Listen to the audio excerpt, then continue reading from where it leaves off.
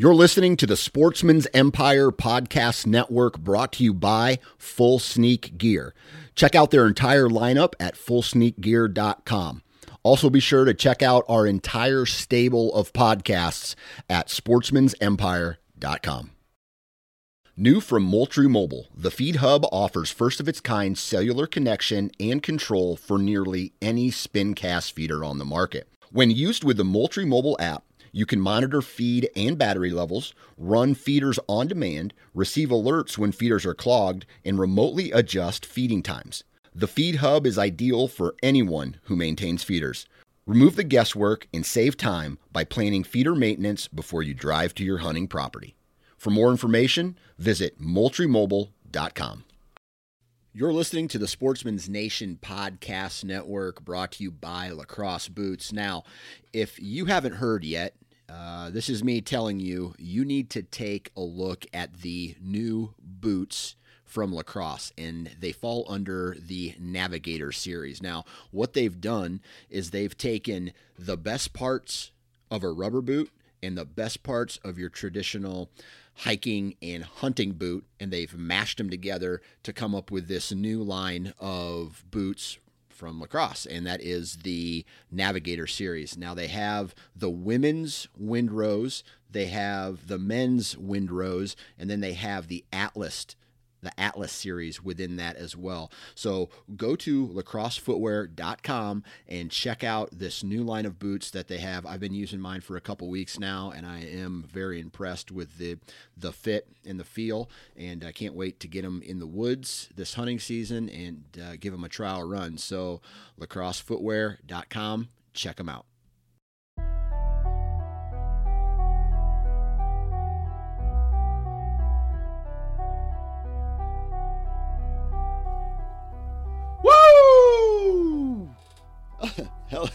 Hello, everybody, and welcome back to the Nine Finger Chronicles podcast. I'm your host, Dan Johnson, and this podcast is brought to you by Vortex Optics. Go check out a pair of Vortex binoculars, and they're just badass. Anyway, today we're going to be talking with a good friend of mine and the co-host of the Hunting Gear podcast. His name is Bob Polanic. And the first part of this episode is a recap of Bob's elk hunt with his wife and a kind of solo mission whitetail hunt he took on eastern Nebraska on his way back to Michigan from his elk hunt. So we take about 20 minutes to recap those hunts, maybe a little longer. But then we get into the real meat and potatoes of this episode, and that is kind of, here's the idea. When I was a kid, I used to read these books. Yes, I could read back then too. And they were the choose your own adventure books. So you would read a paragraph, and then at the end of that chapter, it would say, turn to page 10 for, attacking the castle, or turn to page 40 if you want to save the princess, or whatever the story was. And you could kind of choose your own adventure. And that had me thinking about whitetail strategy, right? So I thought, there's a group of people out there that use trail cameras. There's a group of people out there who don't use trail cameras. There's a group of people out there who hunt public. There's a group of people out there who hunt private, pressured versus unpressured, and the amount of acres that you have access to versus, high and low. And that had me thinking about breaking down strategy for every one of those scenarios, right? And kind of just walking through and talking through what you would do different, or what we would do different. Let's say I use trail cameras, but how would I approach the season if I didn't use trail cameras, right? Or I have access to a good chunk of land here in Iowa. Now, what would happen if I only had access to 40 acres? And what if it was really highly pressured? Or what if it wasn't pressured at all, right? So we kind of walk through all these different scenarios and talk about what we would do as a hunting strategy, put the pieces of the puzzle together. Now, the reason I wanted to do this and not have some guy on who slams a bunch of big deer every year is because I think what happens is we get lost in we get lost in the strategy, meaning you're so focused on the end result that no one really takes the time. Everybody wants to kill a big deer. But first off, you may not have any quote unquote big deer. You have to go after what is the best for you. And maybe you don't even give a shit about killing big deer and you just want to fill the freezer, right? There's a strategy for that as well. And I think this podcast is just talking through and walking through and thinking about, you know, what your goal is and what you have access to. It can really help you in the long run determine, you know, what steps you need to take to have a quote unquote successful season. So that's what me and Bob talk about today.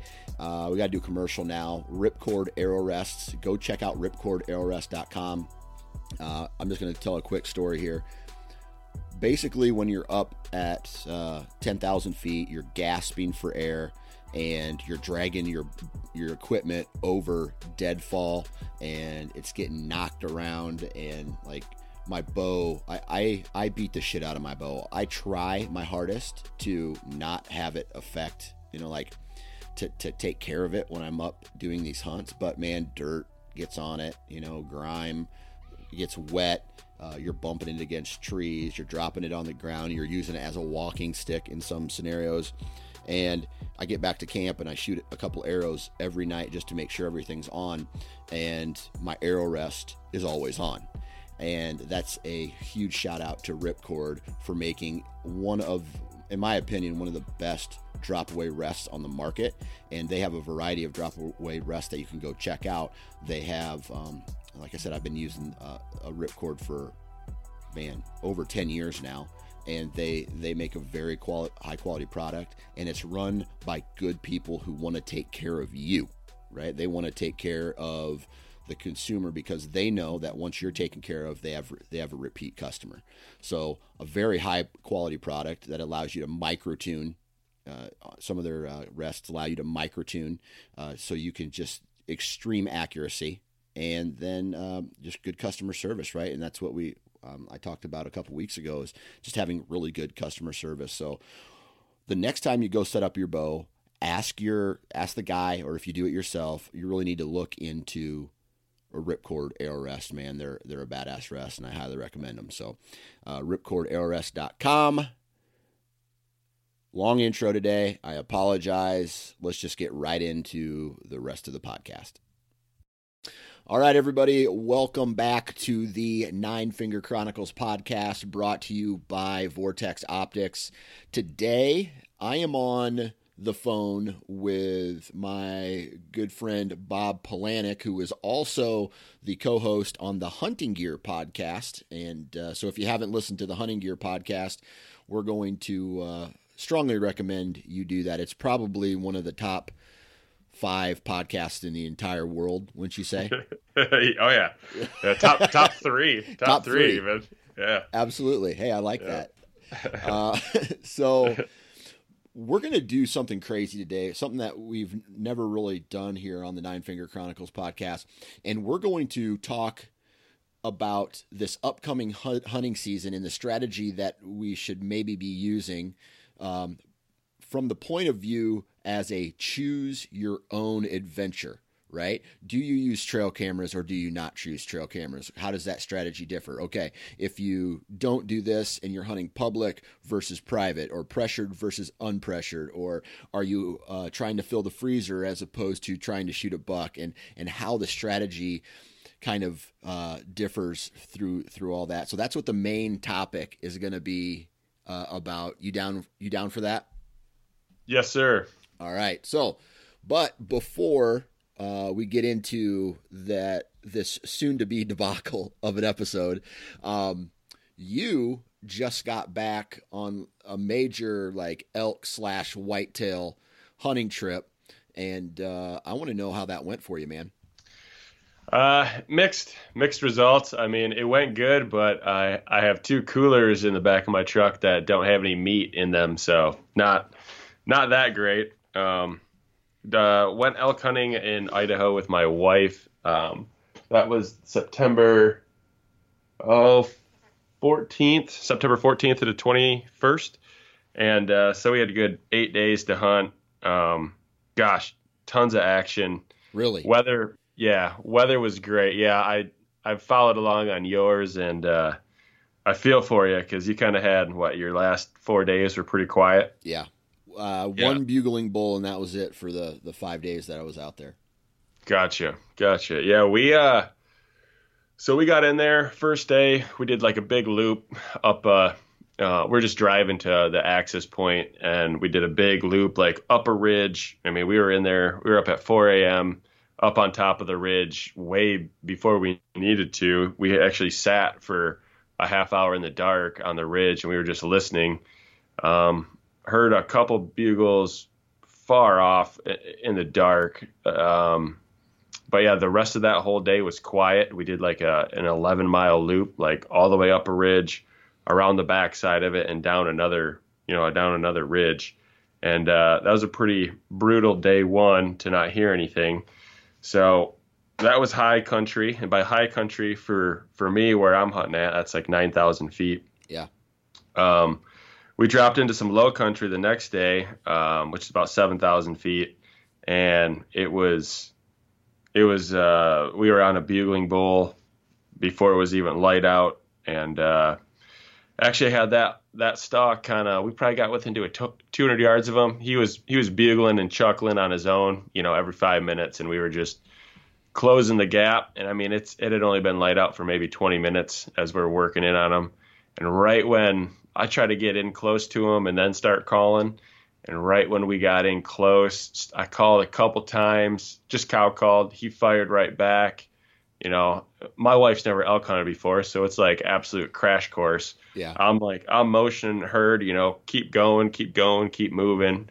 And I'm hanging back and just waiting for like the right time to cow call again. And next thing I know, I hear a bunch of other cow calls, and there was another group of hunters that were working up from below them as well. And so we were kind of in between him and this other group of hunters. And then they started bugling over him, and they did that once or twice, and he shut right up. So that sucks. Yeah, it was a cool experience. Right away, day two, we're into a bull that's bugling. We had some other action, and then, yeah, I think every day from there on out, day three, day four, we had solid action. Again, on bugling bulls, I had called probably a 300-inch class bull into about 100 yards. Same thing, working him, just getting into range. He starts, my wife can see him at 100 yards. He starts working in our way, and same thing. Hunters come in, start overcalling. He rounded up his cows and left. So, was there a way that you could have used those other hunters to your advantage, like maybe flank one way real hard that he might have been coming through to try to use their distraction to your benefit? Yep. Yeah. After day three, that happened 2 days in a row. We kind of said, if this happens again, we're just going to stay quiet and do exactly what you just said. Try to flank them. We did that with one bull like later that day, I think, and we just couldn't catch up to them. They just move so fast. They're like, one step for them is like 5 for us. Yeah. And then 2 steps for me is like 4 for my wife. So, yeah. so yeah. But no, we, day 4, it rained. It rained the night of day 3 and the morning of day 4. And then the evening of day 4, we got out in the rain. It stopped raining right around 5. We had got out about 4 o'clock. So we got wet a little bit, but, we were working down this ridge, and we found this area that was just absolutely shredded with rubs and, just stunk like elk, and nothing was talking. I had let out a couple cow calls, and it was super quiet. And I was like, it's early enough in the evening. I was like, let's see if I can get something going. And I did a bugling sequence, a couple locators, and then like a kind of like a locator challenge bugle type deal, and started raking a tree pretty hard. And all of a sudden, probably from 500 yards away, a bull fires up, And then like 2 minutes later, he screams at like 200 yards, and we're like, holy crap, like that worked. Yeah. He's coming in. So he was coming right in, and he was bugling the whole way. And my wife was working down the ridge in front of me, and the wind was kind of goofy. So I kind of I motioned to her to kind of split off more to like the left of me. And if I wouldn't have changed her course of direction, she would have had probably a 30-yard shot at this big 6x6, just big chocolate rack, ivory tips. It was perfect. So I screwed her up on that, but it's day 4 of an 8-day hunt. We're still just enjoying the encounters and having fun. Day 5 was pretty quiet. Day 6, we in the morning again, bull fired up before it's even light out. So we're waiting for it to get light out and before we put a stalk on them so we can come in, get in there quietly on them. Ended up being a herd bull, and we heard some other hunters start working on him, and they were much closer. Yeah. So we just bailed, and we found one of his satellites running around. And I called, it was a more open area. It was like open timber, not a lot of deadfall or anything. Yeah. And I called that bull into 70 yards twice, but he just couldn't. That's too far for her to shoot. So yeah. Later that day, this is the real kicker. Later that day, things kind of calmed down. It's like 10:30, about 65 and sunny out. And so we're like, all right, we're going to drop our packs. I hadn't heard a bugle in 2-3 hours. Going to eat some food and maybe take a nap or something like that. And the way that this is just a real quick side note, the way I killed my first bull was I was sleeping on the side of a meadow, and I woke up to a bull walking through it and shot him, and that's how I killed my first bull. So when I came to this area where there's like 3 meadows that come together, and in the middle of all of them, there's like a bunch of timber and a bunch of deadfall. So I'm walking around, checking wind, looking at where like the openings are and like where like the game trails are, and trying to figure out like a good spot to like, set up for what potentially could be like a 4-hour just like lay down, nap, hang out spot. And I look back at my wife, and she's kind of giving me that look of like, just pick a spot. It doesn't matter. That look you can get from your significant other. Yeah, I get those every day. Right. So in my head, I'm like, no, this does matter, like a lot. And so we set up behind a big pine tree. There's like a meadow in front of us, and the pine tree's blocking us. Probably about a meadow the size of a football field. Sit down, take her packs off. My wife took her bino harness off, and she keeps her rangefinder in her bino harness, which is not a big deal, but that is a note that we're going to come to in a minute. 10 minutes goes by, and she goes, oh my gosh, big bull, stands up, grabs her bow, tells me not to move. I'm laying there. She steps over me, steps out from behind this pine tree, comes to full draw, shoots, and I just hear nothing. And I was like, oh, you got to be kidding me. It's a really big 5x5 bull, like really like light colored rack. Yeah. And because she didn't have her rangefinder, she guessed him at 50. He was at 40. And then her bottom pin is a 60-yard pin, and she put her bottom pin on him, thinking it was her 50-yard pin. Oh, no. Yeah, so she just sailed one right over his back. Oh, so, man. And I didn't have my reed in my mouth in time to like, call. Stop and like him. Yeah, exactly. So pretty that was a very bad 2 or 3 hours of our lives together because very disappointing. Well, I tell you what, man, at least you guys were on them. Yeah, it was. I mean, all in all, you know how they say, 10% of archery hunters fill their tag, or that's kind of just like the general success rate. It's like, we had multiple opportunities, got to interact with a lot of elk, got to talk to them, got to really dial in like how to talk to them and how to work them. And it's definitely something to build on moving forward. And then on top of that, she's hooked. She knows more of like how to prep for it, right?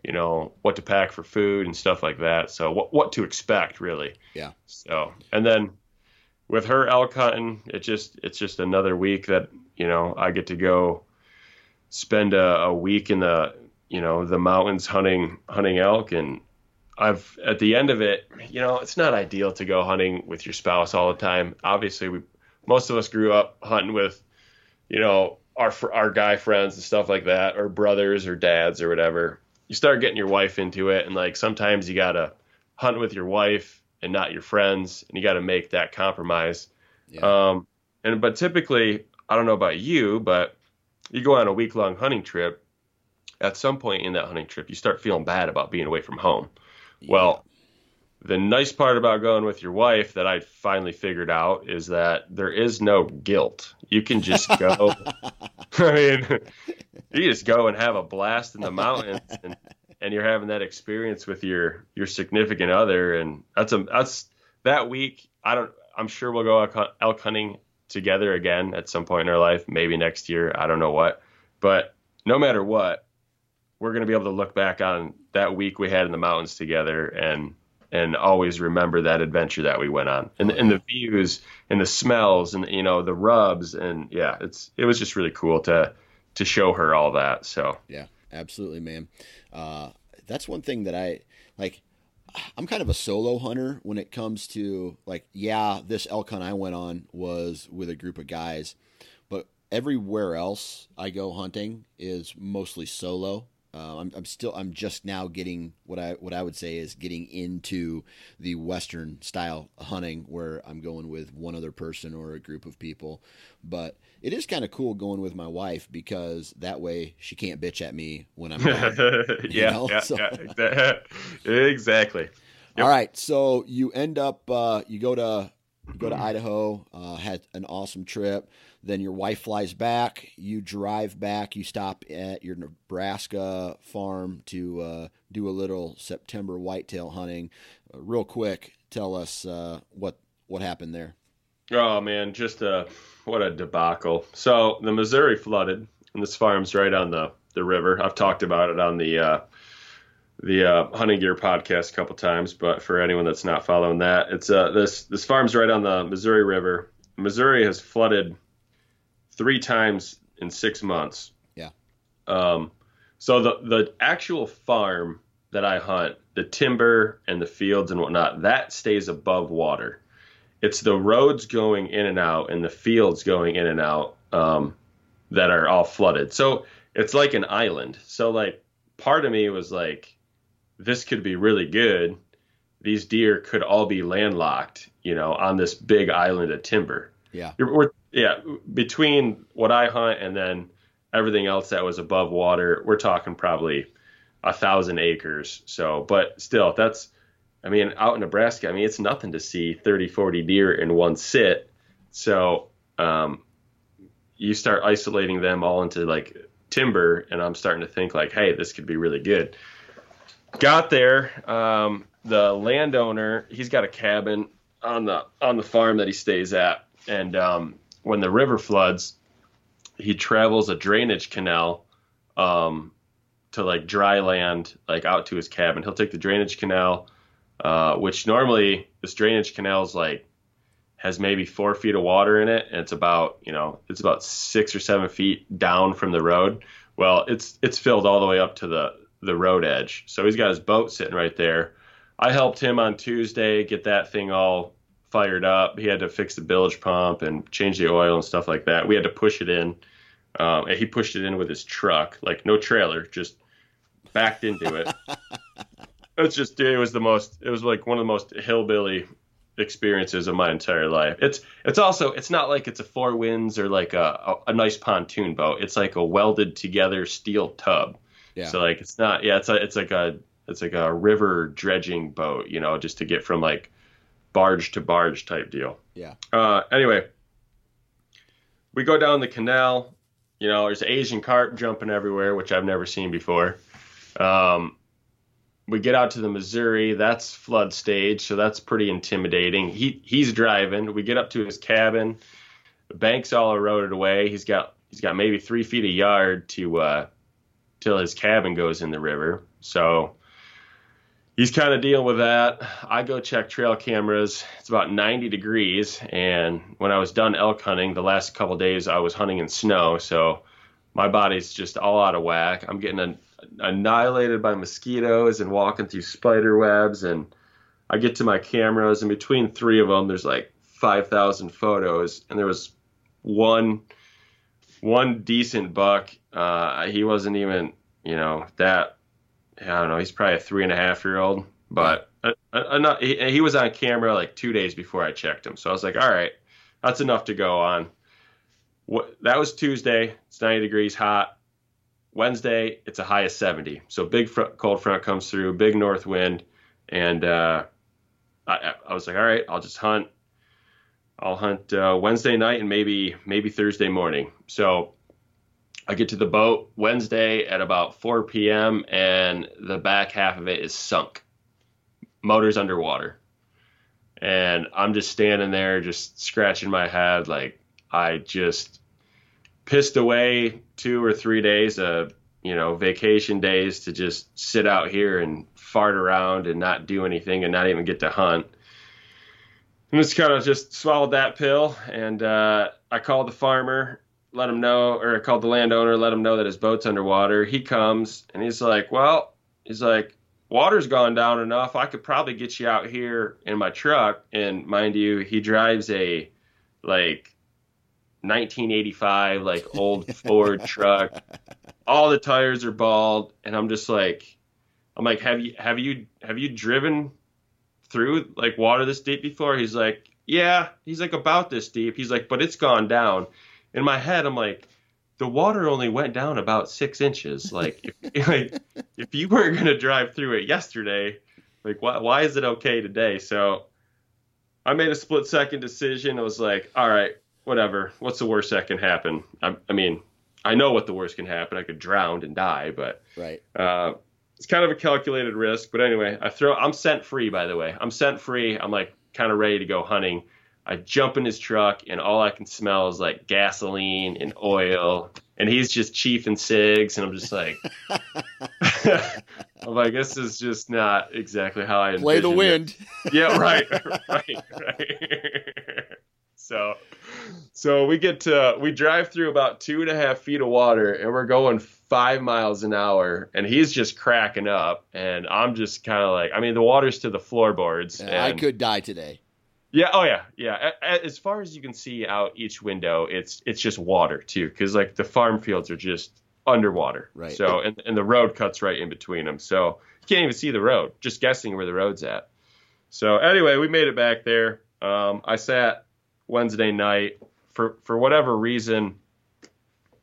Deer were very skittish. I mean, deer that I know that there's no way they knew I was there. I mean, yeah. It was a steady north wind, and they were to the north of me, well upwind of me, and everything was just very skittish, running around. I don't know if the flood had them skittish or what the deal was. Probably. But it also went from pretty windy to just dead calm, that too. So I don't know if that kind of had something to do with it, but I saw a really big spike and then 4 or 5 does, and that was, I didn't hunt. Now you're back in Michigan.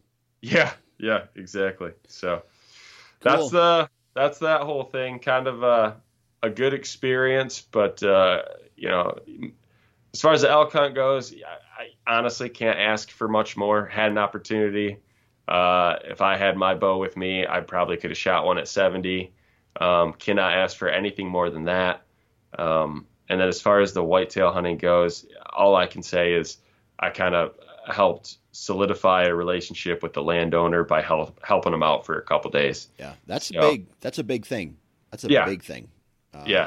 Sometimes you got to skip a couple days of hunting, make those people happy, just to lock it down for the rest of your life, basically. Yeah, and it honestly, that's kind of him and I had some conversations, and he said that he really enjoys how serious we take it, that we hunt, smart out there, and we're never abusing it, leaving trash or anything like that. So he definitely said he likes that we hunt there, and he's got no problem with us hunting there for the foreseeable future. So that is a big plus. But that's awesome. Yeah. Yep. Cool. Well, there's a recap of your season thus far.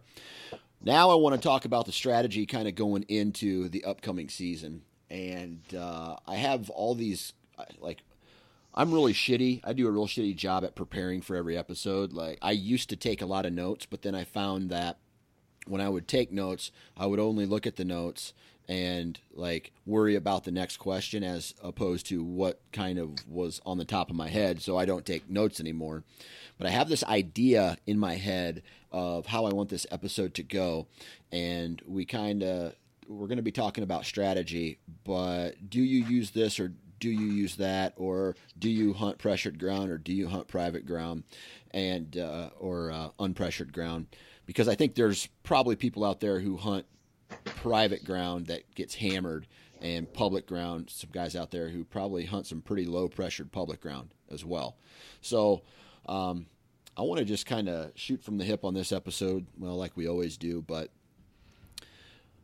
I was thinking the other day how much of a role trail cameras play in my yearly whitetail strategy.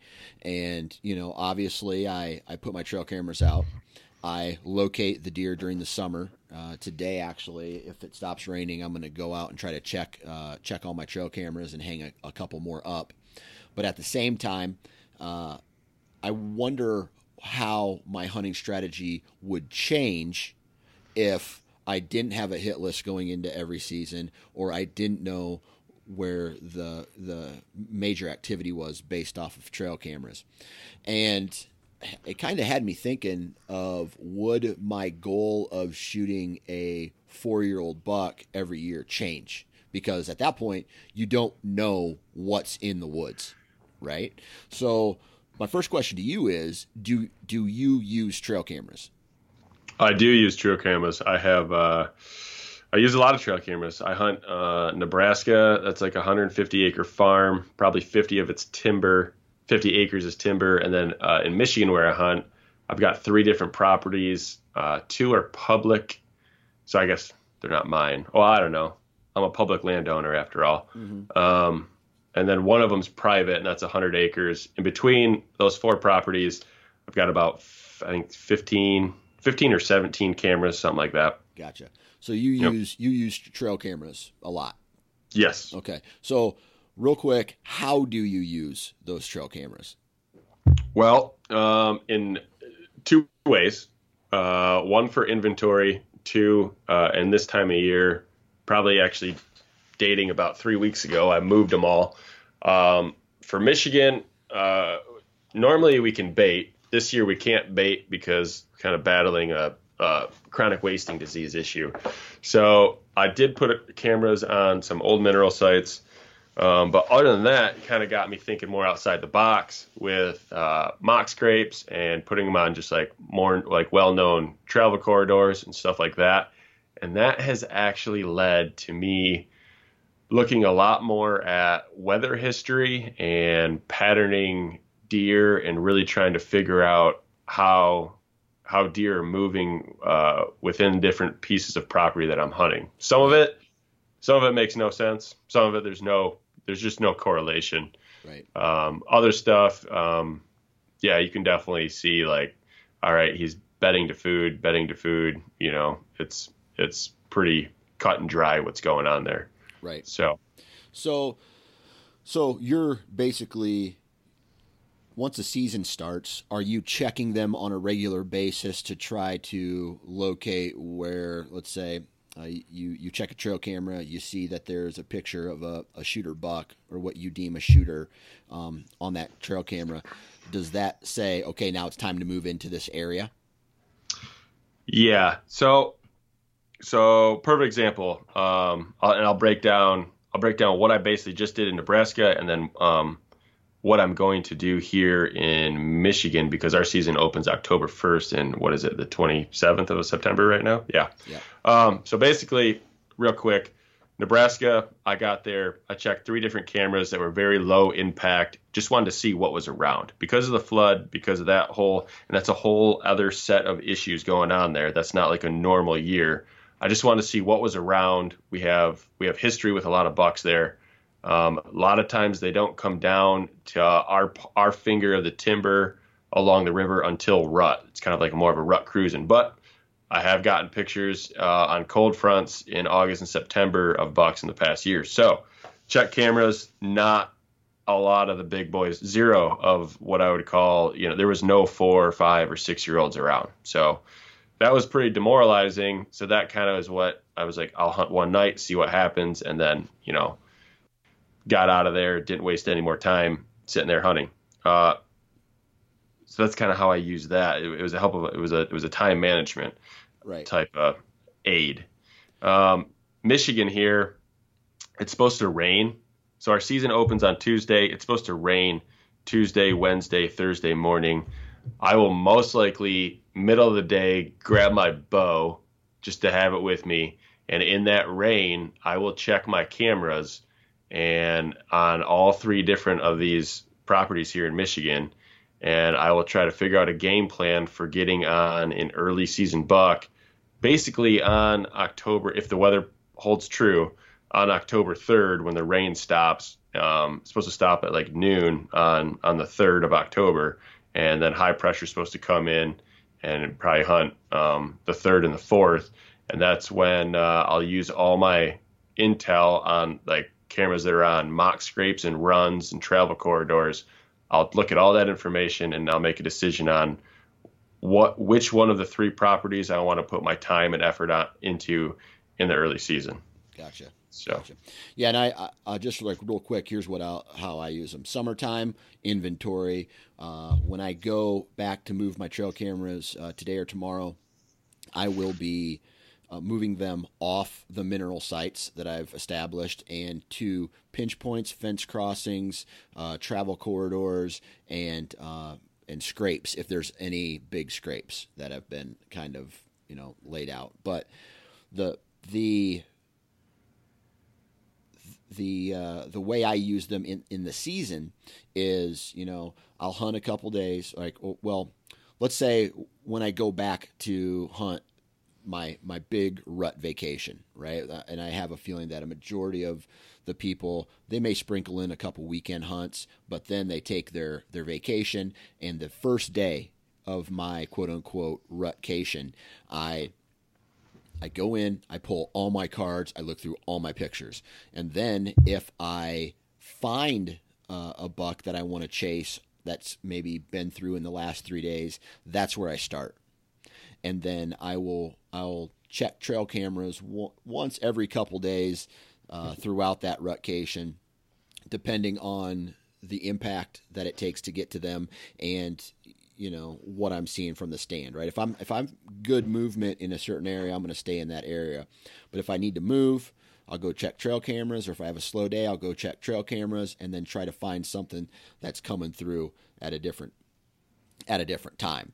So the goal there then is to locate a deer and move in on them. Now, what if I told you I'm taking away your trail cameras this year? How does your strategy change at that point? Well, truthfully, on my way home yesterday from my long drive from Nebraska to Michigan, I had 12 hours by myself, which is just way too much time. And for just mentally driving, just boring. But I was listening to a podcast that you were actually on. It was Mark's podcast, and I listened to Tony Peterson and Andy May and how their early season scouting basically led to them killing bucks on out-of-state hunts. And it just got me thinking that, if you took all my trail cameras away, I would do long-range observation for 2 days, and then scouting, and then move in if I found something. Right. So that's how I would approach it. The more and more you listen and educate yourself from hunters that are just consistently successful every year, the more and more it's a reoccurring theme that long range observation and scouting pays huge dividends. Yeah.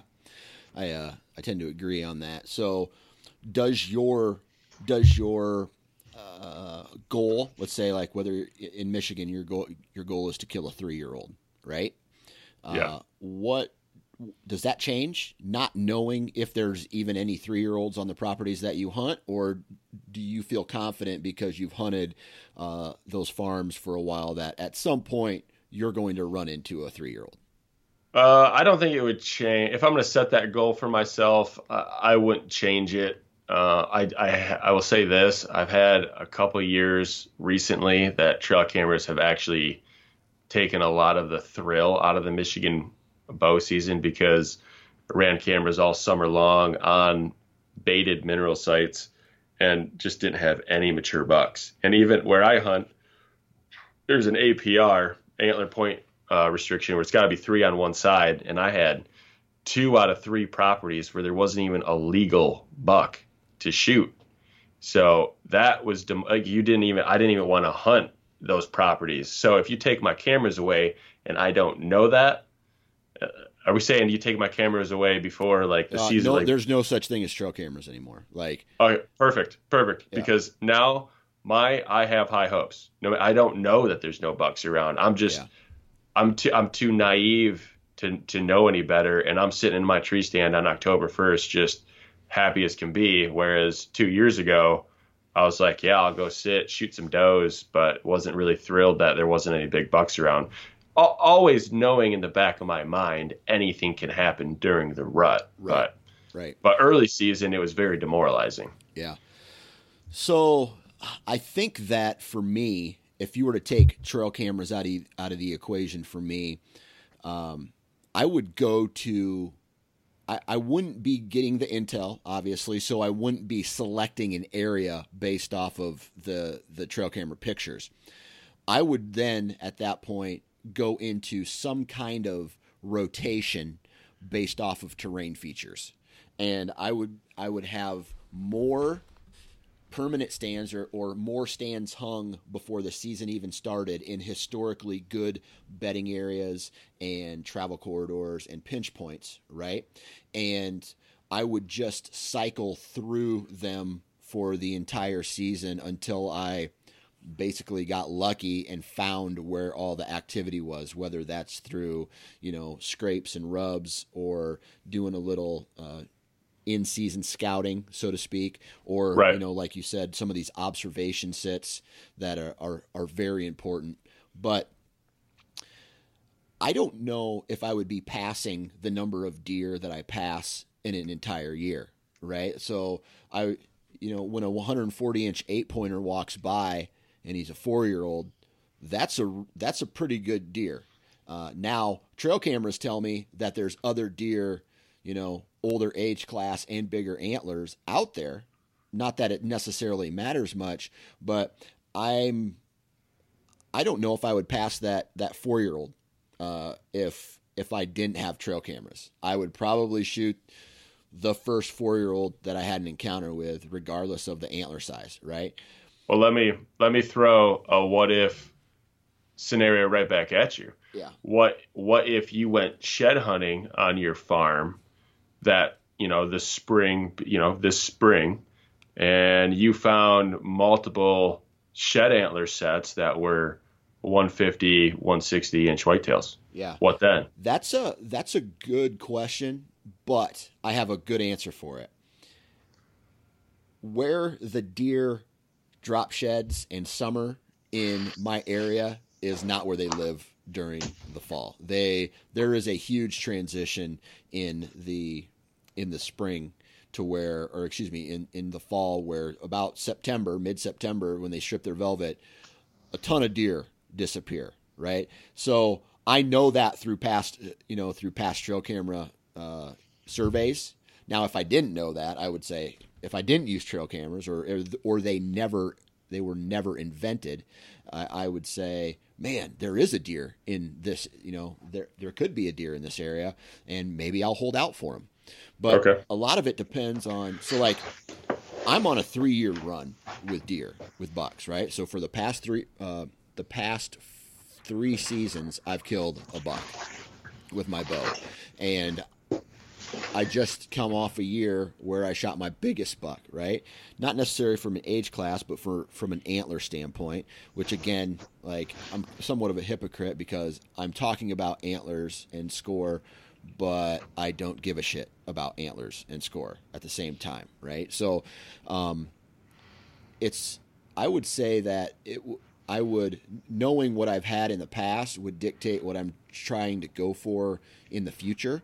So let's say I didn't have trail camera. I just come off a year where I shot my biggest buck, and I would probably still hold out for something equal to or bigger from an age class, and maybe I would hold off for a 5-year-old, or if I had encounters with a deer previous year or whatever, I would hold out for something, a quote unquote bigger buck. And so I think, but at the same time, I would be less picky. So like this year, I have trail camera data. I have historical data from trail cameras. This might be there's 3 bucks that have my attention so far this year. Now I have only checked my trail cameras once, and I really want to so my hit list is only 3 bucks long this year, and I'm going to hold out probably for one of these 3 deer, unless a random bonus buck kind of comes through the farm at some point. But with all that said, you take the cameras away, and now I don't know. It's like, I think I'm going to just shoot something that's a little bit, that's right in front of me. I'm going to be circling through those terrain features and kind of finding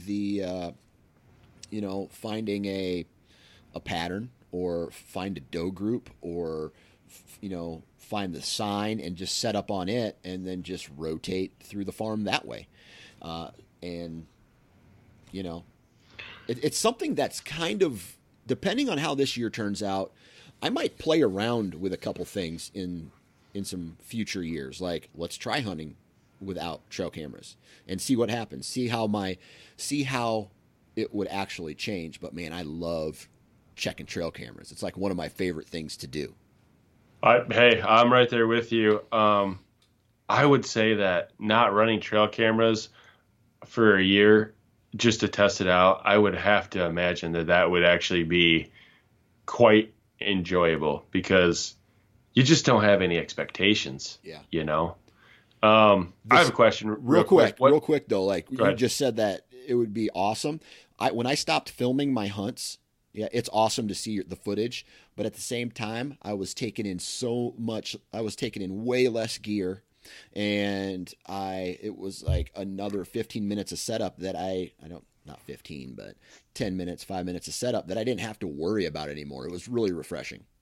Yeah, I could imagine. I film my own hunts, so yeah, I've been debating on throwing in the towel on that, or kind of only doing it during the rut, but yeah. No, real quick, I've got a question. What is the Iowa's tag situation? Do you only get one archery tag for a buck? Yeah, so I get my one archery tag. Then I can get a shotgun tag if I want to, one of the first 2 shotgun tags.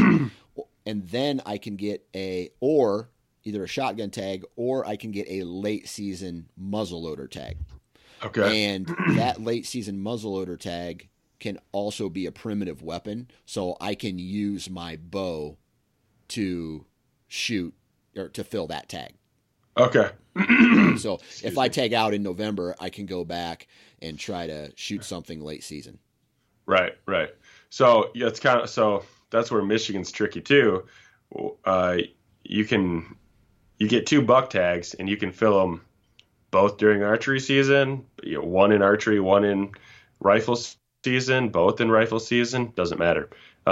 Nebraska, I have found out, is basically the same as that as well. As a non-resident, you can buy an archery-only tag, which is good for a buck or a doe.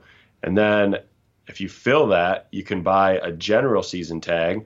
And it's much more expensive, but that covers archery, rifle, and muzzleloader.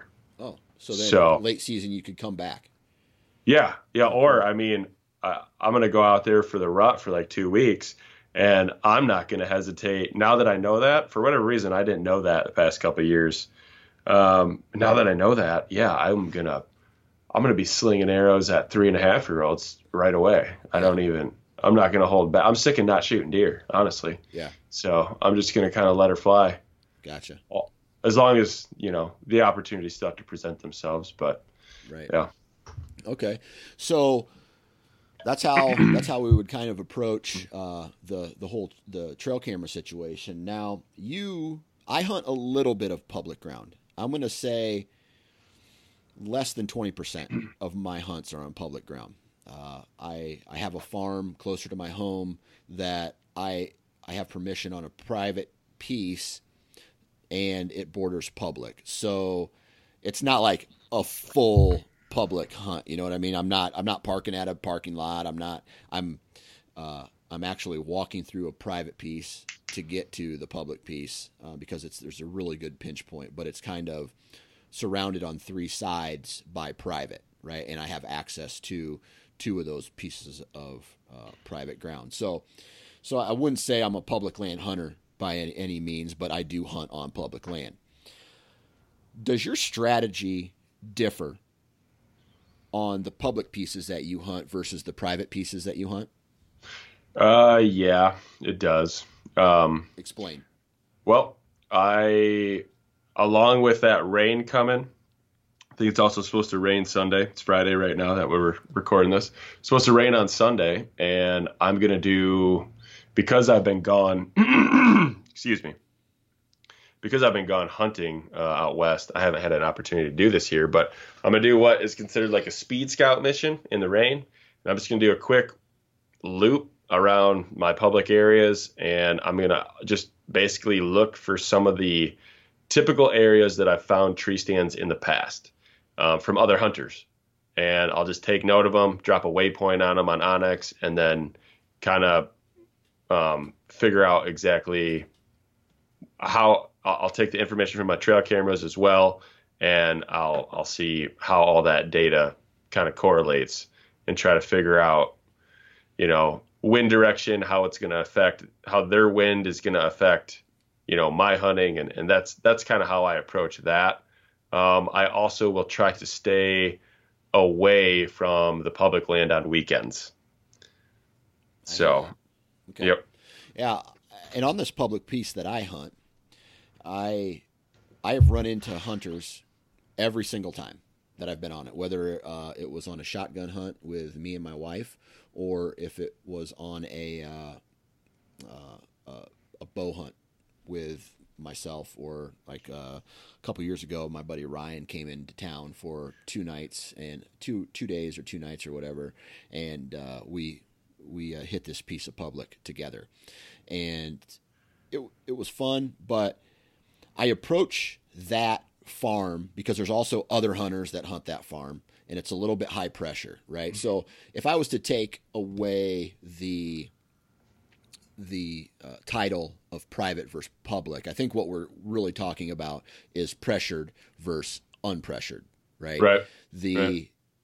That farm and that public ground have a higher pressure, and depending on what time of year it is, I will approach that farm differently, right? So I'll be honest, I'm going to be aggressive in the moves that I make on that private farm, because I know that as soon as it gets to that mid to late October into the rut, there's going to be more people hunting that. So I'm going to be aggressive in where I'm setting up, like right away. I'm going to be approaching that farm similar to how I approach my main farm during the rut. And just because it's closer to my house, and I want to be the guy that's creating the pressure on that farm and not somebody else. Because once you get into a scenario where you're not the only hunter there, you don't know what these other people are doing. Shit, they could have been there 24 hours before you, just tromping all over the farm. Right. And you're not necessarily wasting your time, but you don't know what's going on. So I want to be that guy who's putting the initial pressure on that farm and catching these deer that have not been pressured, if that makes sense. It does. Yeah. So, and it's early season. They're not moving around a lot, but what's happening is I'm in charge, not another hunter, right? And I think that's how I approach that public piece as well. I'm going in, I'm being aggressive, I'm setting up downwind of these bedding areas. I'm getting really close to their bedding area in between bedding and food, hoping that they bounce out of that bedding area, come by me in order to get to the food at last light. So again, I'm not hunting any field edges. Well, never, ever really. I am a huge fan of going in and setting up in the timber, and I'm seeing less deer, but I'm having more deer within shooting range of me, if that makes sense. Yeah, I've the main farm kind of the only farm ground I hunt is that property out in Nebraska, and I've noticed the same thing. You get in that timber, and you're more likely to see something in range, especially like a rut cruising buck is going to be in bow range, more so in the timber than really out on the field edges. Right. So, right. All right. So then when I go to my quote unquote main farm, that's an hour away, there is still pressure on that farm from other hunters. Okay. It's a little bit less, and it's typically done after the second week of November. So if I hunt, I'm typically the only hunter on the farm after the second week of the rut, just because those guys have a certain amount of vacation that they have to use, and they hunt a certain part of the farm, which in the past couple of years, I've went and hunted that area of the farm, but not anything like I used to, right? It's almost like I just kind of let them have that area of the farm, and I'm hunting different sections, or I'm hunting it early, and then once they start hunting, then I kind of back off a little bit. But I hunt that piece different because it's a little bit lower pressure, and I'm playing it way more calm. I'm doing more observation sits. I'm not jumping right into bedding areas right away. That farm is more dependent on the time of year, so it's a lower pressure farm, and I know that the deer are going to be there when I get there, if that makes sense. Yeah. Yes, it does. Do you know when those other hunters have their week off? Yeah, it's one of the first 2 weeks of November every year, and a lot of it depends on the date it lands. So, if let's say the first week is, let's say, Halloween, or October 28th or 9th lands on a Monday, they're not going to hunt that first week. They're going to hunt that second, or it's typically the first full week of November. So then they could be starting like on the 3rd through whatever, the 3rd through the 10th or something like that. And then, or something like that. But then they also come back for shotgun season, or first season shotgun. And then by that time, there's a little bit more pressure on the farm, and the deer split. And then second season, it's game over. The farm's dead after second season shotgun. Right. I've only hunted Iowa once, and we did it mid late November. Yeah.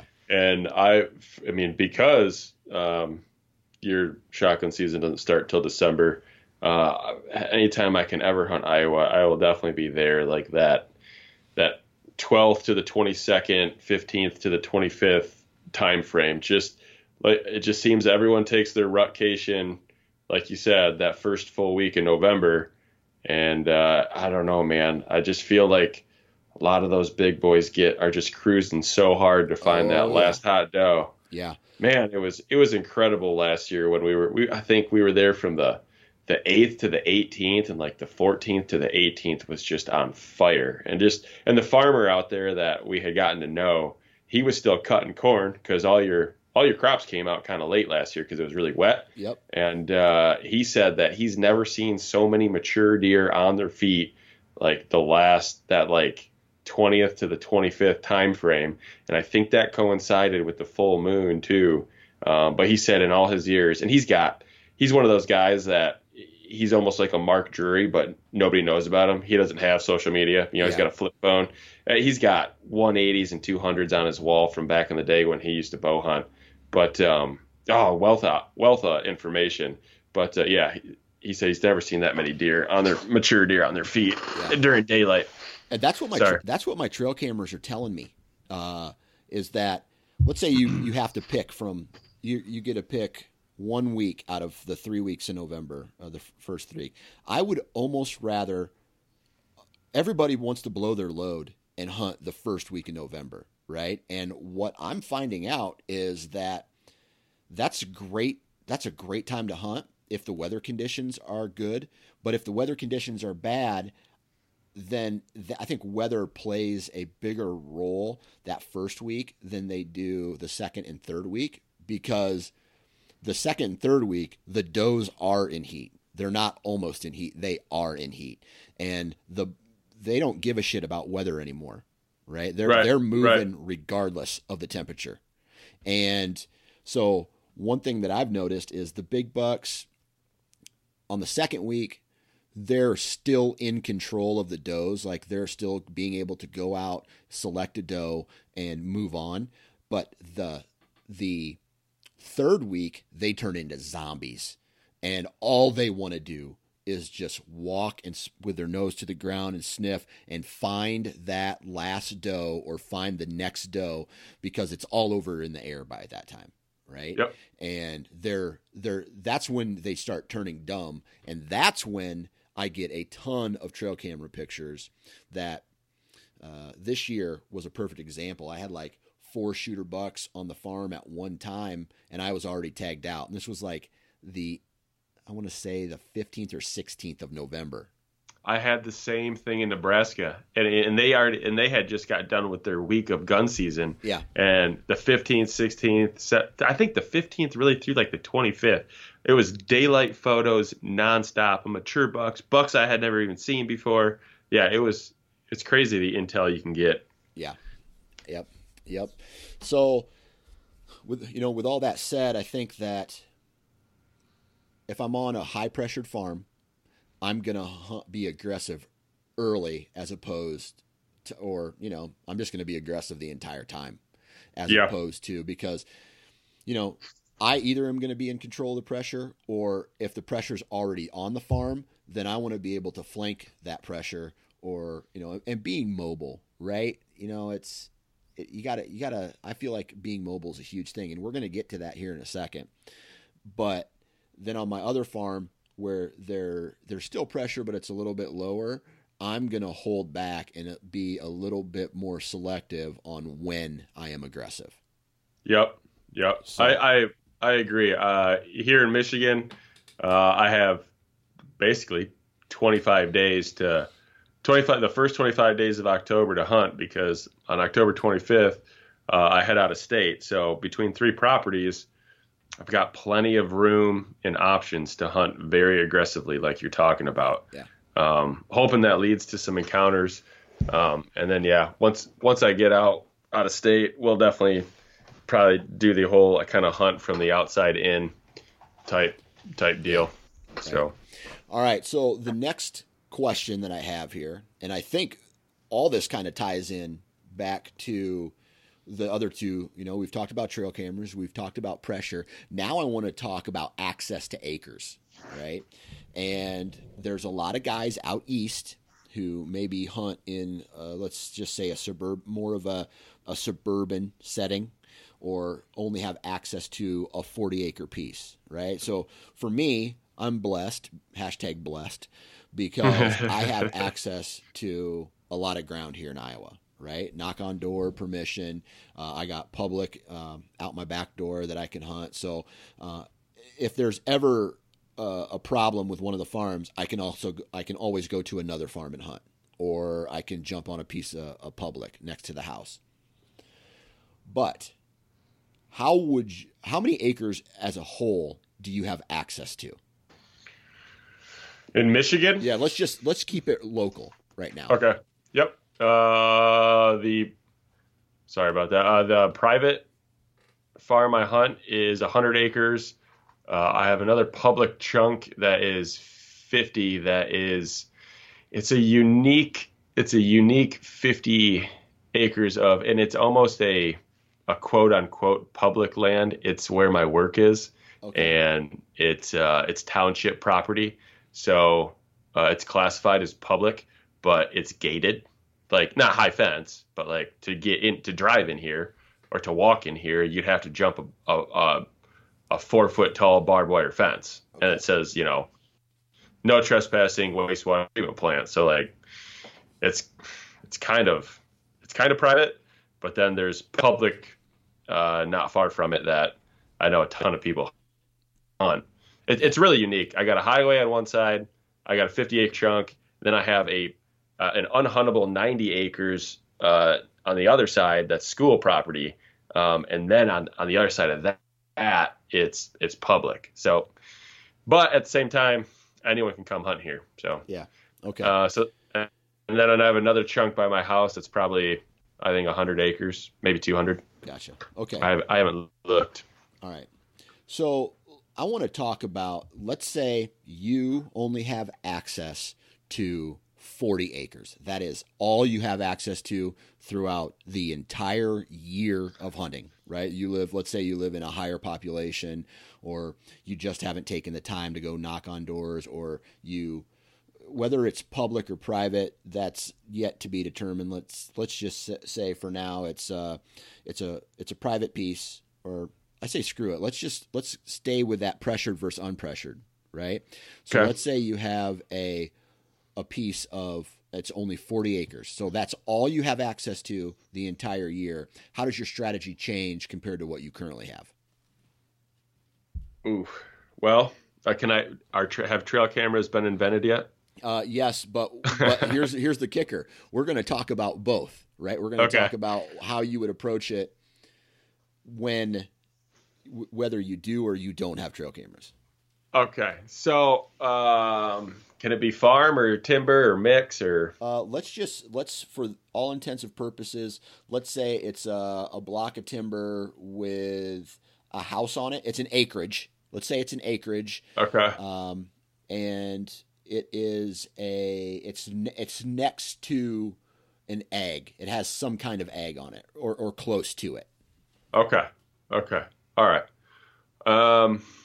My strategy probably, first of all, I'd like to scout in the springtime, whether you find a shed or not, who cares, but find the bedding areas, right?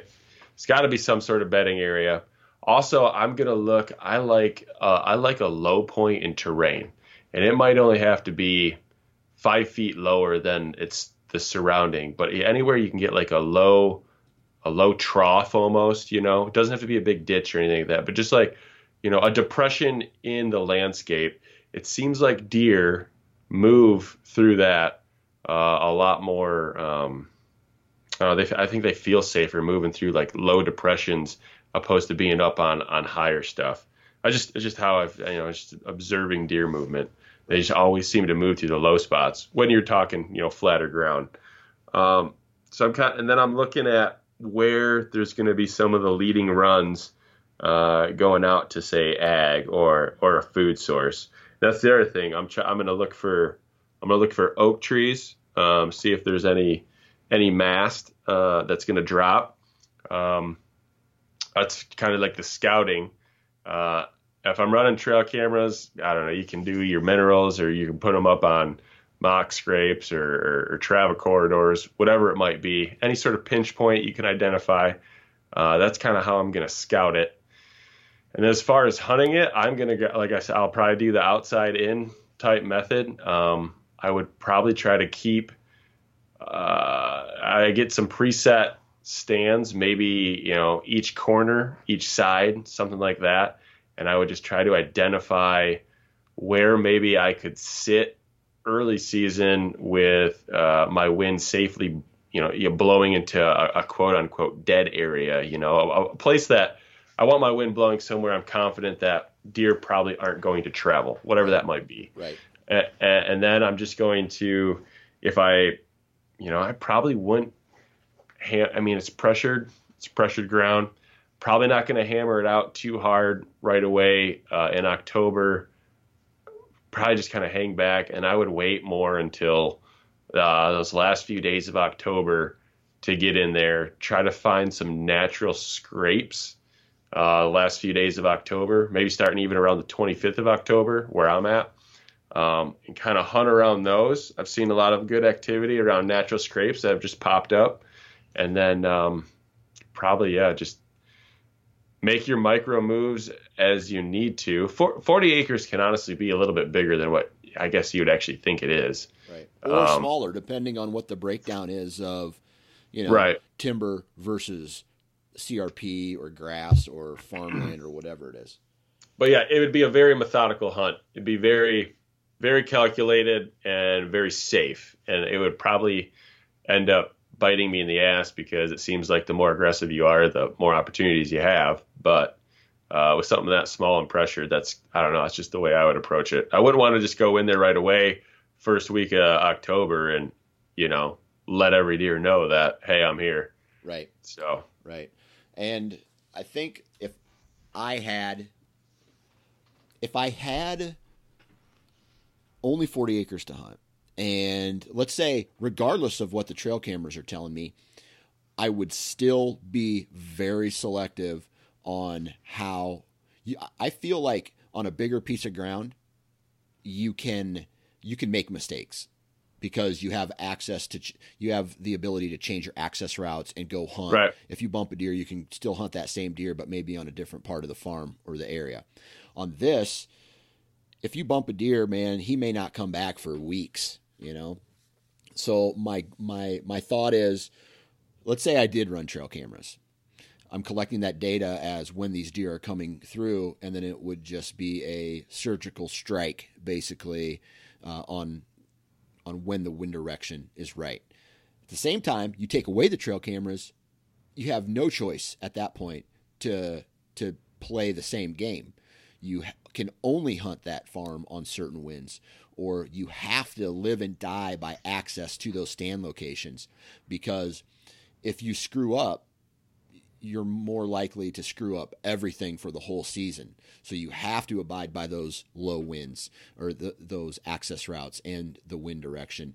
And I probably wouldn't do much early season hunting unless there was, let's say, like a ag field food source to where a deer was coming in. I wouldn't be jumping into any timber, or I wouldn't be doing anything until the time of the year is right. Or I maybe saw a buck in there that I had never seen before, and then I would jump in to try to get that opportunity at him. But I think on a smaller piece of property, the higher risk you take, the more chance you have of screwing it up for the entire year. So I would probably just sit back and wait until that November timeframe, to when there's more movement and the deer are a little bit dumber, for the most part, and just hunt less early and more during prime time. Yeah, I could see that. I would say if I don't have a trail camera, if they're not there, I don't even know about them, I would probably just focus more on identifying bedding and food and hunting in between, and just making sure my wind is not in that travel corridor, wherever that might be. That would, let's say, it's kind of, it depends on what you want to see. If you're looking for a mature buck, the rut might be a little bit better to find something on their feet during daylight. But yeah, if you just want to hunt and see deer and not get busted, I think, identifying bed to feeding patterns, and just hanging back, and then you can move your way in as needed. And like you said earlier, on a piece like that, I would do a ton of post-season scouting, and that's as soon as the season is over, I'm in there and I'll walk every foot of that 40 acres to locate where the sign is at and locate where the trails are at, because it's not like 1,000 acres to where you can be really mobile. I would also have 4 or 5 or 6 or however many stands in that pre-hung before the season even started, like a month or two before the season even started. That way you're even less of an impact on that property, right? And I would just play it real calm and just be very picky about when I hunt and how I hunt. Yeah, and one thing I haven't mentioned is on my end is I would give a lot of attention to access routes. Yeah. So. Yep. All right, so now let's flip the script and let's say, how does your, and I want to talk about, this sucks because there, with a choose your own adventure book, especially when it comes to hunting, there's so many different opportunities or possibilities, right? It could be 1,000 acres down in Georgia of all standing pines, or 40 acres up in the Northeast, in a suburb, or 200-acre farm in Iowa that's a mix of CRP, ag, and like hardwoods. It's just, there's so many things that we could talk about, right? But let's just say now we're flipping the script on the size, and now we're working with, let's say, a big farm like Kansas or Iowa or and really anywhere, but it's 1,000 acres or it's 500 to 1,000 acres. Does your strategy change at all? Oh, big time. That's exactly what I had to do last year in Iowa. I got permission on a 500-acre farm and didn't even know where to begin. That's a lot of land. Yeah. So I did not kill a buck off that, but I was damn close multiple times. Basically, we knocked on doors, and then we went back in end of July or middle of August, and we put cameras up and we hung tree stands in observation areas. There were observation areas that they were field edges, and we knew that that was just somewhere that when we get there, we can jump in a tree stand and we're going to get there during the rut in November, and we can just glass. You could see forever, and you could see what's going on because where we were hunting was kind of hilly terrain. And the whole time we knew we were just going to have to be super mobile. So we set these tree stands up where they could overlook fields, but you could also look down into some draws. Yeah. And then from there, we kind of just kept moving, inching closer and closer, figuring out how they were moving with the wind. The trail cameras didn't do us a lot of good because we set those up on field edges just for inventory purposes. So we didn't really have a good idea of how the deer were using or moving through that farm. You kind of get a good idea, but the corn was standing. I think the beans were still in too, so that kind of made it a little bit more. I think it kind of actually hurt us a little bit. And then there was cattle in that farm too. They were all kind of kept out of the area we were hunting, luckily. Yeah. But it was a matter of just sit and observe, and then start moving. Yeah. And as we moved in closer and closer, and you watch the weather and stuff like that, I had multiple encounters with 4 or 5 year old mature bucks within bow range, just no clear shots. Yeah. So for me, let's see, small farm, I'm being much more precise in my approach to it. Bigger farm, if I could, I'd hunt every single day, right? Just because I love hunting, and a bigger farm allows you to do that, right? I mean, early season, there's going to be a place to potentially, depending on your deer numbers, to go in and try to shoot a doe, or just, observe, or just hunt to hunt, right? I mean, I'm going to go out and have some fun. Now, my approach would be much more mobile, like I said, and I would be probably setting up, and this is my experience that I'm used to, because I do have access to, a lot of continuous acres in certain parts of the state. And regardless of whether it's Iowa or Maine or Kansas or Texas or Florida or whatever, I would still probably hunt the same way just because of the amount of land that I have access to. And, observation sits and this is in the perfect world, right? Now that my time is valuable with, the family and work and all that stuff, I'm not going to be able to hunt as much as I would like to, but I'd be much more mobile.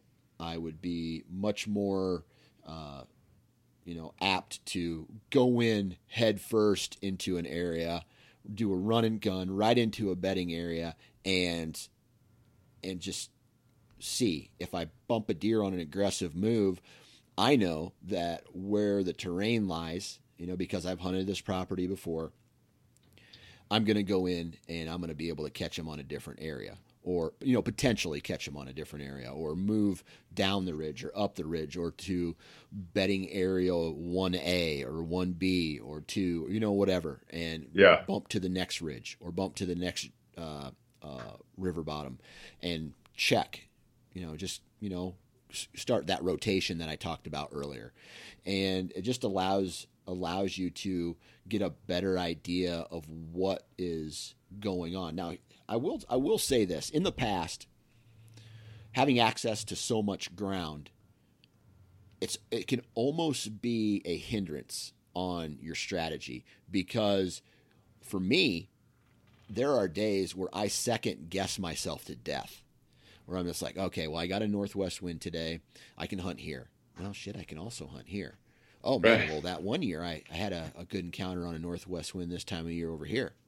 Well, okay, well, there's this could happen. Well, this could happen. And then you're sitting there, you're just going in your head, and you're probably talking yourself out of the best initial move, right? When on 40 acres, you know exactly what you need to do, and you can only do that.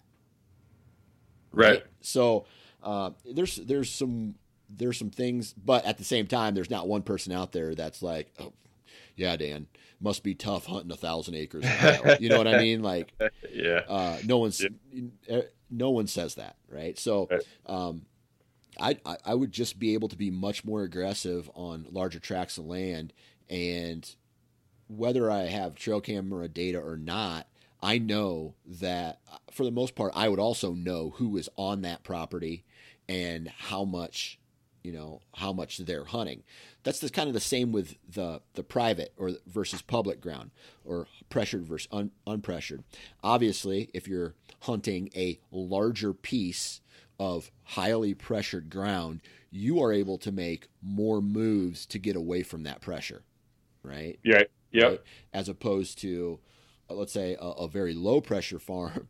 And this is the dream for everybody, to hunt a very large acreage, low pressure farm. Everybody wants to do that. And that's kind of a dream scenario for most. Right. Well, I don't know. If you put the work in, you could find it. Right. So it's all achievable. Yeah. I kind of approached it from just, the out of state mindset. I did not think about, that's just how, brainwashed, not brainwashed, but tunnel vision I have is when you tell me 500 acre farm, I automatically go to, well, I'm only going to be able to hunt that 1 week out of the year, because that's going to have to be a travel destination. Right, because right. Here in Michigan, we just don't, you're lucky if you can find an 80 or some people have a 200 acre farm, but of course I'm in northern Michigan where there's a lot of, public land and national forests. So we've got a lot of timber, and we've got a lot of places that there actually is not a lot of ag, and there's not a lot of, quality, just like natural nutrition. Right. So yeah, a lot of big timber hunting. Right. And I think we're going to be able to apply what we've already talked about to this next kind of hypothetical. And that is this out of state hunt. You give me the same farm. Let's say you have a 200 acres access. You have access to 200 acres in Michigan. You have let's just say it's the exact same farm in a different state that you're actually having to travel to, but you only get 1 week to do it. How do you think there's a strategy change there at all? Yeah, you're just naturally going to be able to hunt it differently because, well, I don't know. It's twofold. So if I have a 200-acre farm here in Michigan that I live close by, I can hunt it whenever I want, right? Right. I can hunt on weekends. I can pop out of work early or go into work late, hunt it, mornings and evenings and stuff like that, depending on weather. So I can hunt it a lot more strategically from the big, long, like outlook of, I've got 6 weeks. Our gun season starts November 15th. So I've got 6 weeks to kind of get this done. Not that, you can still hunt again archery hunt again in December, and you can get lucky and deer kind of calm back down. But November 15th and November 30th, it's gun season here in Michigan, and it's the Orange Army. Now, if I've got 1 week out of state to hunt 200 acres, it completely changes. Not only do I only have 1 week to get this done, but now I'm also just more engaged on a daily basis because I'm hunting sun up to sundown. I'm assuming you're going to take a week during the rut to go hunt a 200-acre farm out of state. You're not going to choose, the first week of October. Right. So now you're so more engaged because you're there all day, every day for 7 days, and now you're starting to make your micro moves. You can still do that at a farm that you hunt in Michigan or at home, whatever you want to call it. But you can just be much less intrusive. I don't know. I would say that 200 acres at home, I'd be less aggressive, more methodical, and 200 acres out of state with 7 days, just more aggressive and moving in on them. You see a buck move through an area one time, and you're making a move, midday or something like that to get over to that area and hoping to catch them in the next 24 hours. Yeah. Whereas at home, you can kind of sit back, wait for that strike, like you've kind of talked, and just be more patient. Right. You don't have an internal clock ticking really when you're at home. Right. And I think that's, it's not necessarily whitetail themed, but I'm getting ready to go on a spot and stock hunt out in South Dakota for mule deer, and that's going to be on a large track, very large track of public ground. But regardless of the size of the farm, I would just be much more aggressive if I only had a limited time to do anything, right? Yeah. I would probably take that day to a day or two to scout, to do some observation sits, find the trails, find the sign that's talking to me saying hunt this area, and then go in and just dive bomb it. And, obviously dive bomb it in a smart and tactical way, and just not like, oh shit, the wind doesn't matter. No one wants to do that, but go in and be aggressive and make those moves. And I think what we've done now in all this talking is just proven the fact that you have to be able to approach any property based off the scenario that you're giving, whether it's large or small, whether it's pressured versus non-pressured, whether it's whether you have data versus you don't have data, right? And I think what we've proven here is hunting is just as much thought as it is action. Yes. Right. So in order to I guess in order to accurately, or I don't know what the word is I'm looking for, approach a piece of property, any piece of property in any state, you have to be able to walk into it or look at it on a map first and say, okay, here's how I need to approach it, and then make any decisions or changes to your strategy based off of the data that you're receiving from the hunting, while you're hunting it, right? Maybe you need to back out. Maybe you need to be more aggressive. And I think the only way to do that is the data that you're collecting, whether that is trail camera data or whether that's firsthand data from you hunting, in a tree. Yeah. And I would say with the data that you're gathering, two things. One, record it, write it down. I don't know. Even if, part of me, the way I record stuff is, you do an Instagram update or something like that. But I video all my hunts so I can kind of go back through everything. But record the data somehow. And then also ask why. Ask why you had this sighting, with this deer. Why was he moving this direction or that direction? Was he coming from bedding? Was he headed to food? What was he doing? And then you're going to build a database for years to come, because I think a lot of deer kind of use a lot of property the same way generally. Right. So. Right. And I'll tell you what, I used to work in manufacturing, and in lean manufacturing and in certain types of manufacturing, if there is a defect in a product, or if someone gets injured on the workplace, or let's say there is a process that is not performing accurately, they go back and they do something called a 5 why, right? And that is, let's say a buck comes through a certain area. Why did that buck come through a certain area? Well, it's because it's the breeding season and it was downwind of a bedding area. Okay, well, why is there a bedding area there? Well, this can go any direction, right? But why is there a bedding area there? Well, it's a low spot in the terrain, right? Or it's at the end of a draw, or it's in some real thick, nasty cover. And then what you're doing is you're just going backwards and asking these questions, and it allows you to think on why the deer are moving, or why the deer are there, or why that terrain feature is so good.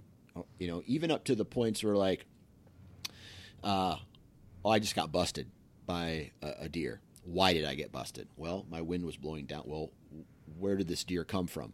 He came on the terrain feature that was suitable to him that I didn't know about or whatever. So long story short, you need to move your tree stand over to that terrain feature so that you're not getting busted downwind anymore, right? And right. Asking these questions backwards like that is basically doing an analysis of your own setup, allows you to learn from mistakes or successes that you've had in the past. Right. So and this is definitely, not everyone has to do it. It depends on what you want out of your hunt. If you're absolutely. You don't nobody has to overthink it. This isn't the golden rule of how you should hunt. Right. I don't have a track record to back up my way of thinking. I'm still gathering information from people like you and all sorts of other podcasts, and still trying to put it all together to consistently kill mature deer. So don't take what I say as real, but it's just good general whitetail talk, and to think about, right? Because exactly, I don't want a listener of this podcast to do exactly what I say. I don't think, let's say Mark Drury says something, or some big name guy who's killed 1,000, like Dan Infalt. These guys are proven deer killers, right? And they each have their different way of doing it. But you're not Dan Infalt and you're not Mark Drury, right? So therefore you should not hunt like them. Right. You are not hunting the same farms. You don't have access to the same resources that they have. You hunt different piece of public. You hunt a different piece of private. You have access to food plots. You don't have access to food plots. Like all these different scenarios that are not the same as what these people are telling you. Yes, you may be able to take away some of the principles, but you should apply the principles only, not the exact strategy to the properties that you have access to. Right. So, this is a long way of saying you got to do what you got to do and don't worry about anybody else. Yep. And on top of that, I've noticed that I pay attention more to people that are consistently harvesting mature deer, but I'll pay more attention, or I'll read books from people that hunt, Michigan, or if like the author is from the Michigan or New York or Pennsylvania or something like that, because that's going to be more up my alley over here. Obviously, now that hunting the Midwest more kind of gives me the opportunity to take into consideration what people like you or Drury or Bill Winke or someone like that is saying, because those regions and those deer hunt differently than a region like where I'm at, where it's more pressure and less ag. Yeah, so absolutely. So consider that consider your source and where they're from and what land they hunt, and if it compares to the land you hunt. That's a fact, Jack. That's a fact. Well, when are you going to let me come hunt your 1,000 acres of unpressured Michigan land? I don't know what you're talking about. I don't have that, man. Well, hey, Bob, man, really appreciate your time today. Hopefully, the listeners of this podcast were able to just, whether you take away, anything out of this podcast or not, just be open to thinking about strategy in different ways, different shapes, and I don't know. It's almost October 1st. It's deer season, and just got too much on the brain about bucks. It just got to get it out in a podcast, I guess. There you go. All right, man. Good luck the rest of the season. Hey, same to you. I know that was a really long podcast, so if you're still listening at this point, thanks for sticking it out. Hopefully this got your brain working about how you're going to approach your hunting land this year, whether you're on private or public, or you got a lot of acres, or you just got a couple acres. Good luck to absolutely everybody.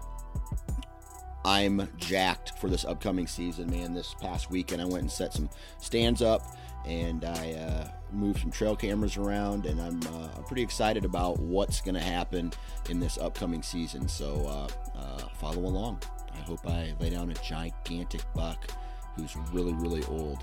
I got trail camera pictures of a 9-year-old buck this year, and I would probably shoot him in a heartbeat. Now, thank you again for tuning in. Huge shout out to Vortex, Lone Wolf, Ripcord, Wasp, Ozonics, Prime, and again, Vortex. Please go out and support those companies because they support this podcast, so it comes full circle. Also, be sure you are subscribed and you're getting notifications or whatever whenever a Nine Finger Chronicles podcast is launched, as well as the Sportsman's Nation Whitetail feed, which the Nine Finger Chronicles is on that feed as well. So check it out. Thanks for tuning in. It's that time of year where we are getting out into the woods, right? Make sure you're wearing your damn safety harness, right? I can't say that enough. So good luck. And if you laid something down or you got a really cool story you want to share, you need to share it with me on the Nine Finger Chronicles podcast, and we'll talk to you later.